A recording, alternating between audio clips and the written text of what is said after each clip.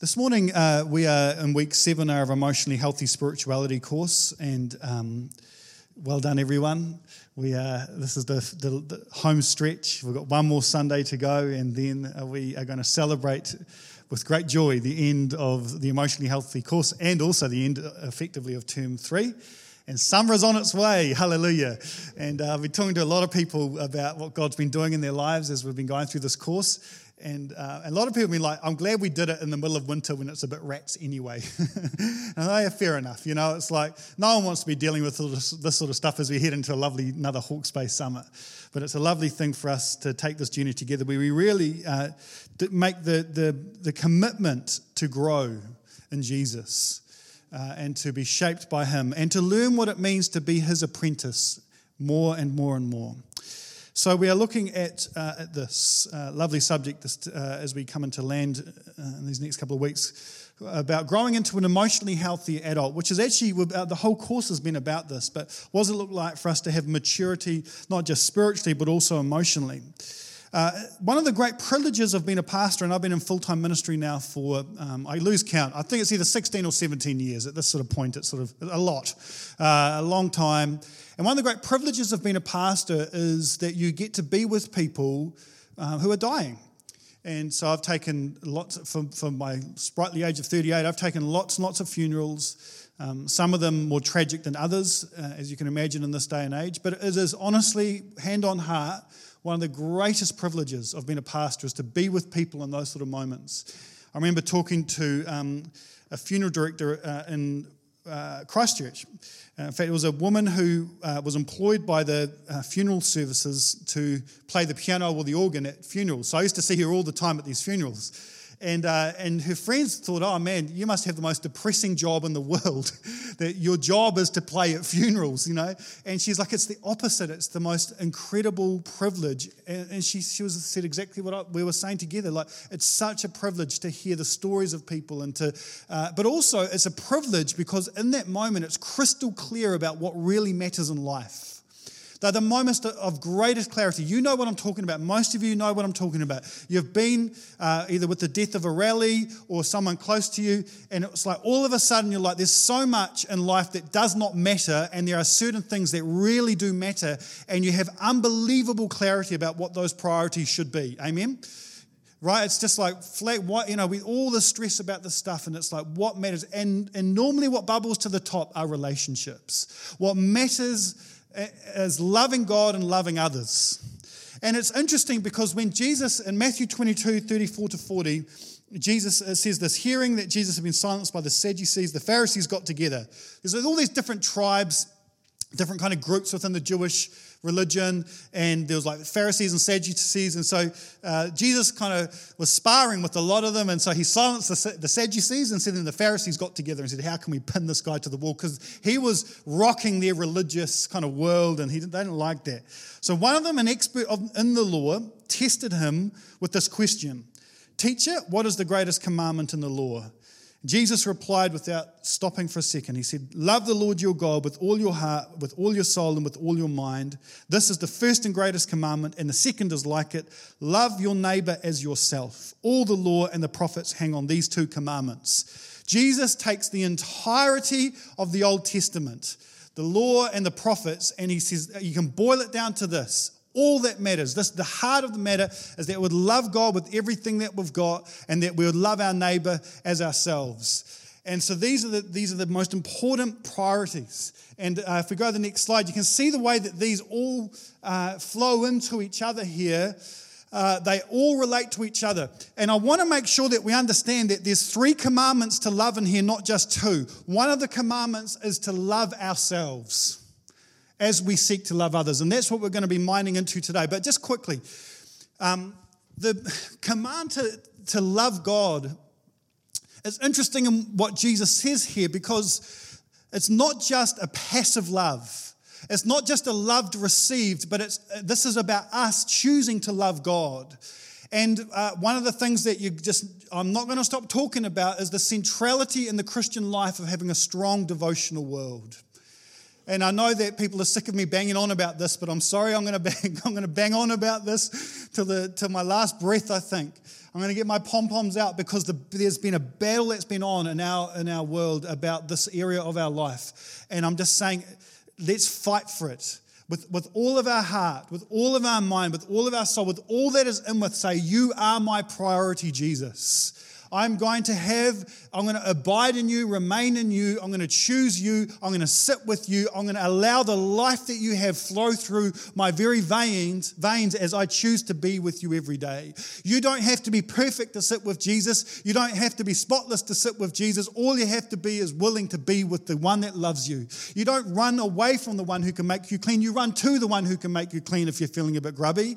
We've got to boldly approach the throne of grace. We all have tough days. And this isn't for super Christians. This is normal behavior, is that we sit with Jesus every day. So I'm once more got my pom-poms out saying, go, you're hanging out with Jesus. You can do it. Please don't give up. If you're falling off the wagon this week, just make today the day you get back on the wagon.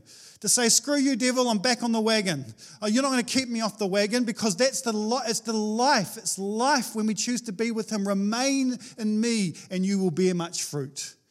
And so I want to encourage you to do that because it all hinges from there. I know that many of you guys have been going through deep water. Painful. It's been a painful term for the vast majority of you as you've looked at your history and your family influence and all that sort of stuff. I'm telling you, without hanging out with Jesus, it's very difficult to move into places of wholeness and healing. He's the one that sets us free. I love counseling. I'm in counseling all the time. But Jesus, the Holy Spirit's my ultimate counselor.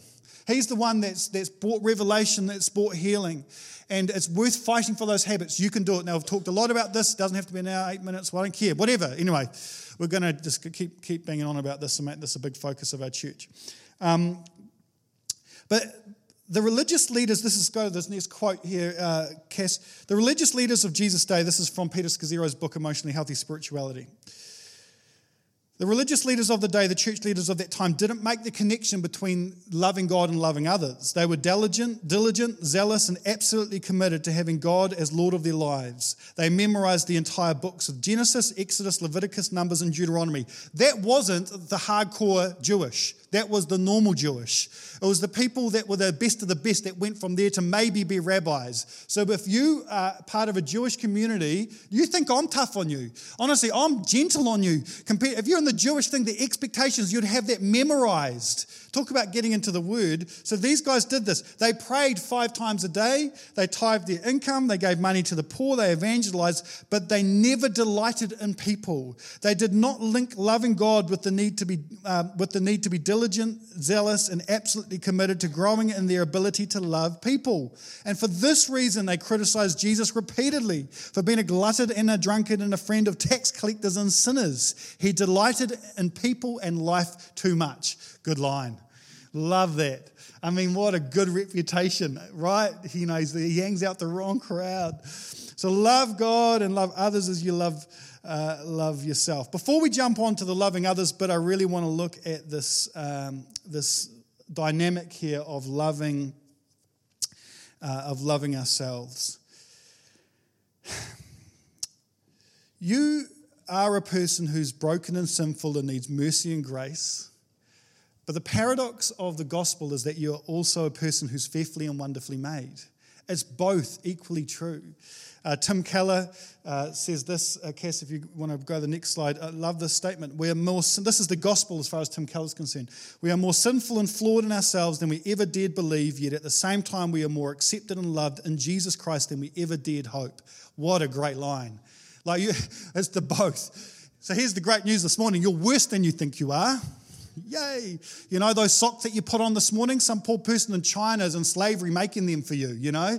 So you didn't even think about that, did you? It's like, okay, you're worse than you think you are, so be encouraged. But I love it. But the ultimate truth is that you're more accepted and loved in Jesus than you ever dared hope. Your experience of God's love, of the love of Jesus, is actually way smaller than the reality. That is the simple truth. The gospel is always better than you've just realized. I'll say that again. The gospel of Jesus Christ is always better than you've just realized. That revelation that you have about how loved you are, those beautiful moments of clarity when you realize it's true, it's even better than that. It's bigger than that. It's wider than that. It's deeper than that. That is the simple truth. Dietrich Bonhoeffer, God did not reckon his son too dear a price to pay for our life, but delivered him up for us. That's how loved you are. It's just extraordinary. And so even in our sinful, flawed place, we've got to have Jesus' perspective here. Listen, folks, you are human. And there's a lot of related vulnerability that comes with being human. It's just easy to make mistakes. It's easy to do things we're not proud of. You are human and you make mistakes, and He knows that. He knows that. And what I want to say this morning, if you hear nothing else, I'd love you to hear this, is this: please be gentle on yourself. Just be really gentle on yourself. Be kind to yourself. I mean, we're going to pursue wholeness. We're going to hug the cactus. We're going to deal with our past. But even in that, we're going to be gentle on ourselves. You've made mistakes. You've had stuff happen to you that wasn't fair or right, but you are desperately loved by God through it all. And that's why it's so important that we sit with Jesus, because when we sit with Jesus, we hear His voice through the chaos, often of our minds. You're loved. You're precious. You are wonderful. You are beautiful. Some of the women need to hear that. You know, you're beautiful. You're wonderful. Some of the dudes need to know that you don't have to try hard to be a dude. Just be you. As weird as you are, you're desperately loved. And over time, in spite of our flaws and our sinfulness, in fact, often through the awareness of them, we discover how loved we are. And in turn, we can then love others more freely and more willingly. This is what we are pursuing here. And so it's both, friends. It's both. It's just the reality that there's a lot to work through, but there's also the truth that you are desperately, desperately loved. So please be kind to yourself. Please be gentle on yourself. Please give yourself some margin. It's okay. You are not going to be sorted out by the end of this year. I know some of you are trying really hard to get yourself completely worked out so that you can just go into Christmas going, all right, job done. But I'm sorry, friends, the journey, one day we will see His face and He will bring the work to completion. Hallelujah. Until that day, we get transformed from glory to glory. And that's not easy, but it's a lifelong journey. So we need to run the race like it's a marathon, not like it's a sprint. It does require effort. And also there's the ebb and flow in it, you know. Like, we are coming to the end of the Emotionally Healthy course. And for most of you, I'm like, just take it super easy over the holidays. Like, intentionally as a church over the school holidays, even if you don't have kids in school, we just dial it back. It's DVDs for the kids in kids' church. It's like bare bones Sunday stuff. We've got a rule that says no meetings during school time unless you're desperately keen to socialise or whatever. Let's dial it back, and then we're going to go into term 4. We're going to look through the book of Ephesians to help shape us as a worshipping community. And then we're going to hit into summer. Again, let's take our foot off the gas pedal. And it's about, Sabbath, we looked at that last week. It's about being gentle on yourself, just knowing that you've got limits. You should have some stuff to look forward to. You should enjoy the summer. We stop church, in terms of Sunday stuff over summer, and we're going to make that probably a habit. We take a sabbatical where it's like, if your faith can't handle that, really sorry, but we're out. We're at the beach, and we may get together to socialise, but be gentle on yourself here. But then let's talk in some depth around what does it mean for us to be emotionally mature, particularly in how we love others. In Hebrews 6 verse 1, it says this: "Let us therefore move beyond the elementary teachings about Christ and be taken forward to maturity." That's what we're going to pursue here. We're going to pursue maturity. The basic stuff, there's a basic gospel message that we've got to get our heads and hearts around. And there's a basic practice in terms of apprenticeship to Jesus, of being with Him. But we want to move beyond that to places of great maturity, where we become more like Him. Colossians 1:28-29 says this: "Here's the one we proclaim, admonishing and teaching everyone with all wisdom, so that we may present everyone fully mature in Christ. To this end, I strenuously contend with all the energy Christ so powerfully works in me." I love this passage. The job of the pastor is that one day I can say to God, "Well, God, here's Bay Vineyard Church. and I present them to you, mature in Christ. Aren't they great?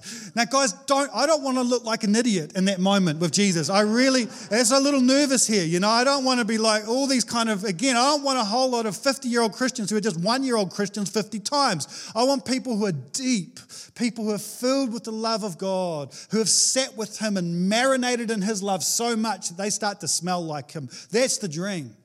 And so I love this passage because Paul, and it feels like this sometimes. I feel the battle. I feel the battle as a pastor where it's like, you know, there's an enemy that does not want you to be mature, does not want you to have depth, that wants to distract you into just spiritual oblivion, which is what is happening so much in our culture. And I'm like, no, I'm going to strenuously contend, me and the team and all that, we're going to strenuously contend so that we can present folks mature in Him. It's the fight of our lives and game on. And we're not going to do it the world's way, we're going to do it the King's way. So that the kingdom gets built the King's way, because I'm tired of seeing churches get built on the world's values, rush and stress and it's like you got to bleed to keep the flag red and all that. We're going to build the kingdom the King's way. And the King's ways and with rest and with margin, and it's filled with peace. But at the same time, there's a battle that's on, and we're going to fight that battle so that we can discover more of His love and grow into maturity in Him. Amen? So here's what Peter Scazzero in his book outlines what emotional maturity looks like for adults. The first thing, Cass, if you want to get up there, is emotional mature adults are able to ask what they need, want, or prefer clearly, directly, and honestly. Good line. So often, you know, sometimes we can battle with the martyr thing, where it's like we do like the pretend agreements. This is a classic example, pretend agreements. You know those times when you're like, yeah, no, I'll help out. But inside you're like, no, I don't want to help out. But yeah, no, I'll be able to do that extra shift, sweet as. And inside you're like, no, I really don't want to do that extra shift. That's a pretend agreement where you say yes, but you think no will mean no. And so again, a maturity is just, now sometimes, of course, you're going to have to negotiate, but I'm not trying to, you know, crikey, everyone's going to quit the rosters if I bang on about this too much. But it's like, but resentment can build when we have those pretend agreements, when we say yes, but we're actually meaning no. And then we can have a victim or a martyr complex, and it gets just tricky, and we get passive-aggressive and all the rest of it. Emotional maturity for adults means that we can recognize, manage, and take responsibility for our own thoughts and feelings. I really like the emphasis on this course around this, to be able to, just to start to recognize what we're feeling. Now, for some of us guys, this is a real tricky thing. I struggle to feel from the neck down sometimes. And I'm like, what is this weird feeling? When I fell in love with Jen, which I discovered later was me falling in love, it was like, what is this weird feeling? Been in ministry and single for so long, and it was like, what is this weird vibe I've got? I feel really, and my mate, I think you're falling in love with Jen. Oh, okay, that's... Sometimes when we recognize those feelings, we need to take responsibility again for them. I need a nap. Or I'm hangry. Come on. Who gets hangry? Where it's like, you know, just give them the chocolate or whatever it takes, and just, or I'm racked up. I'm feeling racked up right now. And again, it's not a sin to process anger. It's just about where that anger gets processed. That can be often the issue, where it can, you know, anger's fine. It's about where it gets vented. And so... yeah, I've got a few stories there that I'm not going to share. There was one time in the car, oh man. But the good thing is, though, I got the anger out and there was no one else in the car. And I'm like, anyway, whatever. Can, when under stress, state their own beliefs and values without becoming adversarial. It's interesting, you know, what's happening online these days with how... it's just become this very toxic environment where people are losing the ability to be able to spar face-to-face on issues, and people hide behind social media and all that sort of thing. And it's like, you know what? We need to learn to have robust debates and dialogue and conversations once more in our small groups and in our churches and all that, in our marriages, or whatever it may be, and just be able to do that without it becoming this kind of, where we debate the issue, not the person. And particularly when it comes to theological things, I want to underline that the hills that we should be racked up about are doctrinal things around particularly the creeds. That's the stuff that matters. The creeds are there for a reason. The Apostles' Creed and the Nicene Creed were written by the early church because it was like, these are the things we are literally prepared to die for. Everything else, just about everything else, is flavor or opinion, or it may be acceptable for one person and not another because of your history or whatever it may be. But we need to dial down the passion on the non-negotiables, on the negotiables, and increase our passion for the non-negotiables. It's the creeds that matter. And so I don't care whether you're Catholic or Baptist or whatever, I think you're awesome. And it's because we can agree on the creeds, hallelujah. And the minute we start veering away from that stuff into liberalism, particularly around virgin birth or resurrection or whatever, that's when there's a line that I'm like, whoa, we need to work that stuff out. Respect others without having to change them. This is a big one in the course, right? Who struggle with this? Where it's like, we've said from the beginning at the course, you're not to fix other people. Oh man, I found this liberating as a pastor. I'm like, all the best guys, I'm not going to try and fix you. For this emotionally healthy cause, I'm going to just be me, and good luck, God, while you try and sort out Alan, or whatever it may be. And so, pick the guy that's on my board, wise move, Harvey. And honestly, guys, let's continue to encourage people to meet with Jesus rather than kind of having these weird conversations where we're trying to fix everyone. Now, it's different than discernment. I'm constantly trying to discern where you guys are at. Where's our church at? Where's that person at? What would help them? That's discernment, and because I want to cheer you on, but I'm not going to fix you because God's the only one that can fix you. How's he going to do that? When we learn to sit with him every day and be transformed into his image, that's how he's going to bring us into healing or wholeness. But we're going to allow people, we're going to give people room to make mistakes and to not be perfect. We're going to have a grace for people. We appreciate people for who they are, the good, the bad, and the ugly, not for what they give back. Good line. That's the next one, I think, Cass. Wakey, wakey. Great sermon, clearly. Not for what they give back. Often, we can feel it when this is the case, where you just know that you're a battery that fulfills a task rather than the person who's valued for who you are. In workplaces, sometimes that dynamic can take place where you're just like, oh man, I've got to tune it out just to, and I'm just I've experienced churches where it's like your value's in what you produce, not in who you are, It's like, no, let's just be people that have a deep emotional maturity where we see the God in everyone. They're shaped and created in the image of God. They have infinite worth. They're precious. They're amazing, even while they make mistakes, even while they act like Muppets.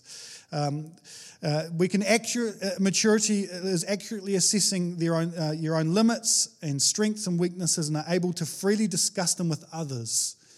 Oh, love, this is so good. This is pastor's ecstasy attack material, to be honest, because there's nothing that makes life more tricky when people think they're good at something they're not actually good at, and no one's had the guts to tell them, or they don't have the self-awareness to go, you know what, mate, you probably shouldn't be playing the piano, Luke, because that's just not your lane or your sweet spot. And it's like, I appreciate you've been begging me to get on the team, but, actually it's about time you got some emotional maturity and realize you cannot play the piano.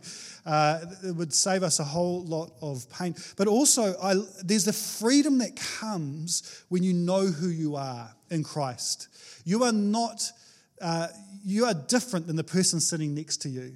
You've been wired differently, and there's nothing more freeing than accepting the way that God has made you. This has been such a big journey for me. I have spent my life trying to be somebody I'm not. In fact, we're having a conversation earlier. I've made this absolute determination. Someone's like, how can you dress like this at church? And that feedback from time to time. And it's like, you know what? Because I'm sick of being somebody else. I've made an absolute commitment to become me and embrace me. And I've got certain strengths. I know I can get in front of people and I can speak. And Nikki thinking that she has to be Sam is not fair on Nikki, because Nikki can do things that I can't do. And she's packed with gifting and ability that I don't have. And so me trying to be Nikki or Nikki trying to be me is very, very broken. So often we've compared ourselves to other people and we've been a bit gutted about how God's wired us. How can you love others as you love yourself if you don't love how God's wired you? The journey of our life is to discover how God's wired us and to celebrate it, because you're fearfully and wonderfully and intentionally been made. No one else can do what you can do. And it's really freeing when you can actually state what you can't do as well as where you know your sweet spot is. And that's why I think Enneagram stuff's helpful, StrengthsFinder stuff is helpful, Myers-Briggs stuff is helpful, trying different things and then being honest about the fact that you weren't good at that, but you were good at this, and all of that brings so much freedom, especially when you get to the point where you're so free you can talk about it with others. I know I can get up and communicate. I know I can get up and cast vision. But I tell you what, tell me to organize anything and it's going to be a shambles. And I used to feel so guilty about that. I had to go to StrengthsFinder coaching and all this sort of stuff to help me work with my team well, because I was feeling guilty about giving them jobs that I wasn't good at and that they were. Because I just wasn't self-aware enough. Anyway. People that are deeply in tune with their own emotional world and able to enter into the feelings, needs, and concerns of others without losing themselves. What a great way of phrasing it. The way of loving others is to be very present with what they're feeling and to feel it yourself. The Bible says we rejoice with those who rejoice and we mourn with those who mourn. And the interesting thing as a pastor sometimes is that you can go through a day and have those extremes. You can go visit the new mum who's just had a baby, and then go visit the person who's just lost a loved one, and it can be like, and it's all of it's rich, all of it's beautiful, and people can tell if you're emotionally engaged with them in those spaces. But here's the thing, we don't lose ourselves in them because it's pride. And I've had to really work on this as a pastor. It's pride if I carry those emotions disproportionately. If I start carrying them like I'm God. Oh no, if I don't feel this, for some reason I'm not going to be able to help them, even though I'm not with them. Like there's a certain point, if I'm with like Paul and we have big heart to heart and I engage fully and I'm fully present to where he's at. And he can feel it, and he can see it in my eyes. And then when I leave Paul, it's now between God and Paul to continue that journey, not Paul and Sam. I'm not omnipresent, God is. And so I have to learn mentally to go, okay, I've engaged fully with him, and now as I leave Paul, it's my job to engage fully with my family or with my wife or to sit with Jesus and probably just change gears a bit from that moment. And so I don't lose myself and constantly. And what happens sometimes is we go to two extremes. We can either be so present with people that we burn out and we get compassion fatigue and we just don't have any gas. We struggle to love others because we've just given ourselves too much. Or we can detach too much from others. And maybe because of the pain in our history or whatever it may be, it's very difficult for us to be fully present and engage with people. And there's a middle line here where we're called to be present but not carry.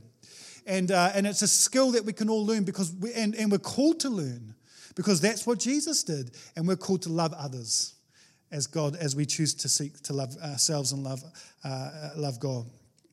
Lastly, to have a capacity to resolve conflict maturely and to negotiate solutions that consider the perspectives of others. Can you put yourself in another person's shoes as they talk about a different perspective? And this, again, is maturity. So, a couple of things as we come into land. We'll see how we go here. Our goal is that we would be mature and that we could consistently love people rather than sporadically love people. That we would have a rhythm where we love people. As I started the sermon, I talked about those moments of great clarity. It's crazy how quickly we can lose that clarity and we get sucked back into the vortex of our culture's values, and it can be all go, go, go. And when we stop again in those moments of clarity, we realize, oh no, I'm not living a life of love. I'm living a life for myself, or I'm living a life to consume, or I'm living a life thinking if I just get that promotion or that income or that, then I can chill out, and you never quite get there. We want to be people who live a life of love. You're all going to die. Be encouraged. You're all going to die.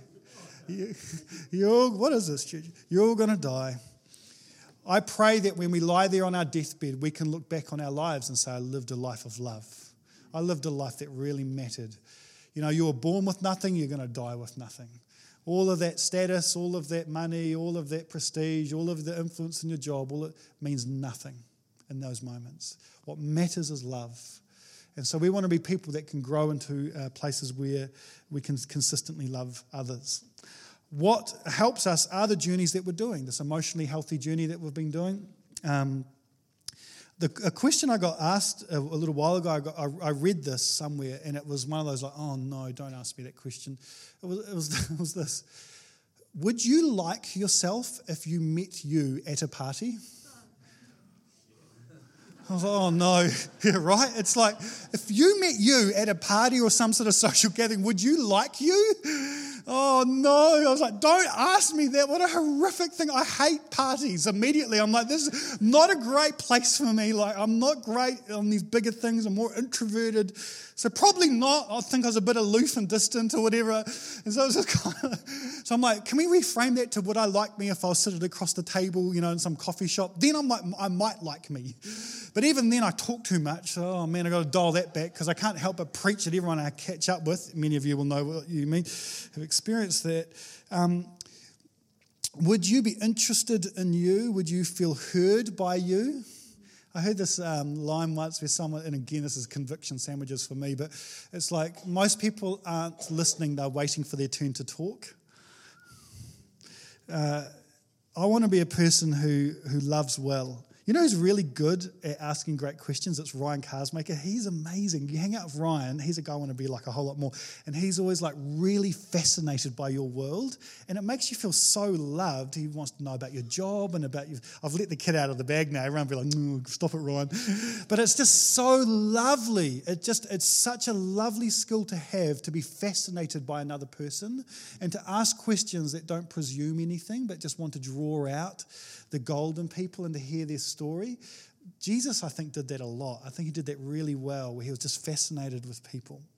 I just finished with this thought. It says in John 1 verse 14, says, the word became flesh, this is Jesus, and made his dwelling among us. We have seen his glory, the glory of the one and only Son, who came from the Father, full of grace and truth. And then to drive the point home a few verses later, John proclaims, for the law was given through Moses, grace and truth came through Jesus Christ. I just want to quickly just finish with this thought. There's this little matrix here around grace and truth, which is very interesting to think about when it comes to how we relate to others. Jesus was filled with grace and truth. But the interesting thing in our culture is that often we can place ourselves in different parts of that matrix. We can have low truth and low grace. We can place ourselves down here where we do not care for people and we can't be bothered telling the truth, right? And it's like total checkout in terms of any caring or compassion for people.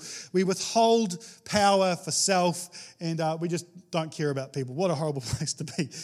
Most of the time we live in these other two dynamics often where we may have high grace and low truth. That seems to be a big part of our culture where we celebrate everything if it's good for you and there's low truth. Facebook's often really discouraging with this where it's like amongst our millennials and then you get a bit older and it's just completely toxic in the other way. But sometimes, people are like, oh, you're dating that guy who we all know is a dropkick in inverted commas, but no one says that. Yay, I'm really happy that you're happy, And it's like, sometimes I used to watch my youth group's Facebook comments, and stalk around as a pastor on Facebook and I'd be like, oh, why are you encouraging that behavior? I thought, and it's like real high grace, like, oh, I love it.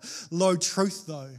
And then we can have this other dynamic, a high truth and low grace. And that's where we can overpower others and it can be all about going and swinging and it's a justice issue and it's not right, so we've got to address that. Real easy to do on social media, but even sometimes face-to-face people can care more about the truth than they do about the person.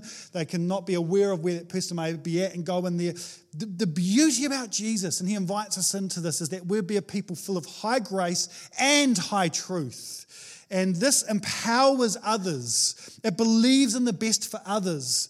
And I would just like to leave us with that little thought. Let's be a people filled with grace and truth as we seek to imitate Jesus. And the Kiwi culture thing and in these groups and stuff, that can be tricky. Because it's like, again, we're not trying to fix people, but we're trying to be deeply truthful about where we're at and the way forward for folks and all that sort of thing. But I love the thought that we're called to be a people of grace and truth. I land with this. Before we started the church, we moved here to the Bay, and This has been the biggest step of faith we've ever taken in our lives, and I speak for the Buxtons and Domingans and Keegan and all that who followed us crazily up here. And for many of you guys, probably a similar experience as you joined us in the early days for some of our launch team, where we started the church and it was like, but for me personally, I'd never planted a church before, so it wasn't like I knew how to do this thing. And then thankfully we got trained up and God continued to open doors, and it's amazing to see where we're at. But I felt super overwhelmed before we started the church, because I was like, how do we do this? Like, we literally didn't know anyone in the Bay. Like, we didn't know anyone. Do you know how scary that is? Turn up, all right, we're going to plant a church. And then I didn't want to get anyone from other churches, and you've all heard me talk about that for a long time, and it's like, and I really had to work through that component. And I don't know how to do this. And I went on this retreat it was a worship leaders retreat. So it was in Taupo, so I went over there and was in this space of just going, we hadn't even really started anything yet, and I was just looking at this mountain ahead of me just going, I don't know how we're going to do this. I was super overwhelmed. So they asked me to share about how I was doing, to pray for me, and so I said that. I said, I'm feeling overwhelmed, don't know what to do, a little bit scared. And also everything was on the line, because I'm like, financially, we're kind of all in. I haven't trained in any other thing. So I've got one bow to my string. You know how you're not meant to have one bow to your string? You're meant to have another string there in your bow so that you can something to fall back on. I got nothing to fall back on but Pack and Save or something, So I got nothing there. So I was like, I'm kind of all in, and I've got a mortgage and kids, and there's a whole nother level. So I'm freaking out a little bit here. It's all coming back to me. It's like an emotionally healthy spirituality group moment right now for us all. There's flashbacks. And so they prayed for me, and I got a word that completely just set me free, where this person said, your job is to love the person that's in front of you. Nothing more, nothing less. Still a bit of a stretch, but I think I can do that. Not worry about how the heck we do this thing and how we change the Bay and how we build a church and blah, blah, blah. Actually, when it boils down to it, my job was to love the person that's in front of me. And the more that I've thought about that, I thought, what a fantastic description of the Christian calling. No matter where we're at, what we're going through, our job is to love the person that's in front of us. That's the job. That's the Christian calling. And what a beautiful life. What a great reputation to have. That person loved the person that was in front of them.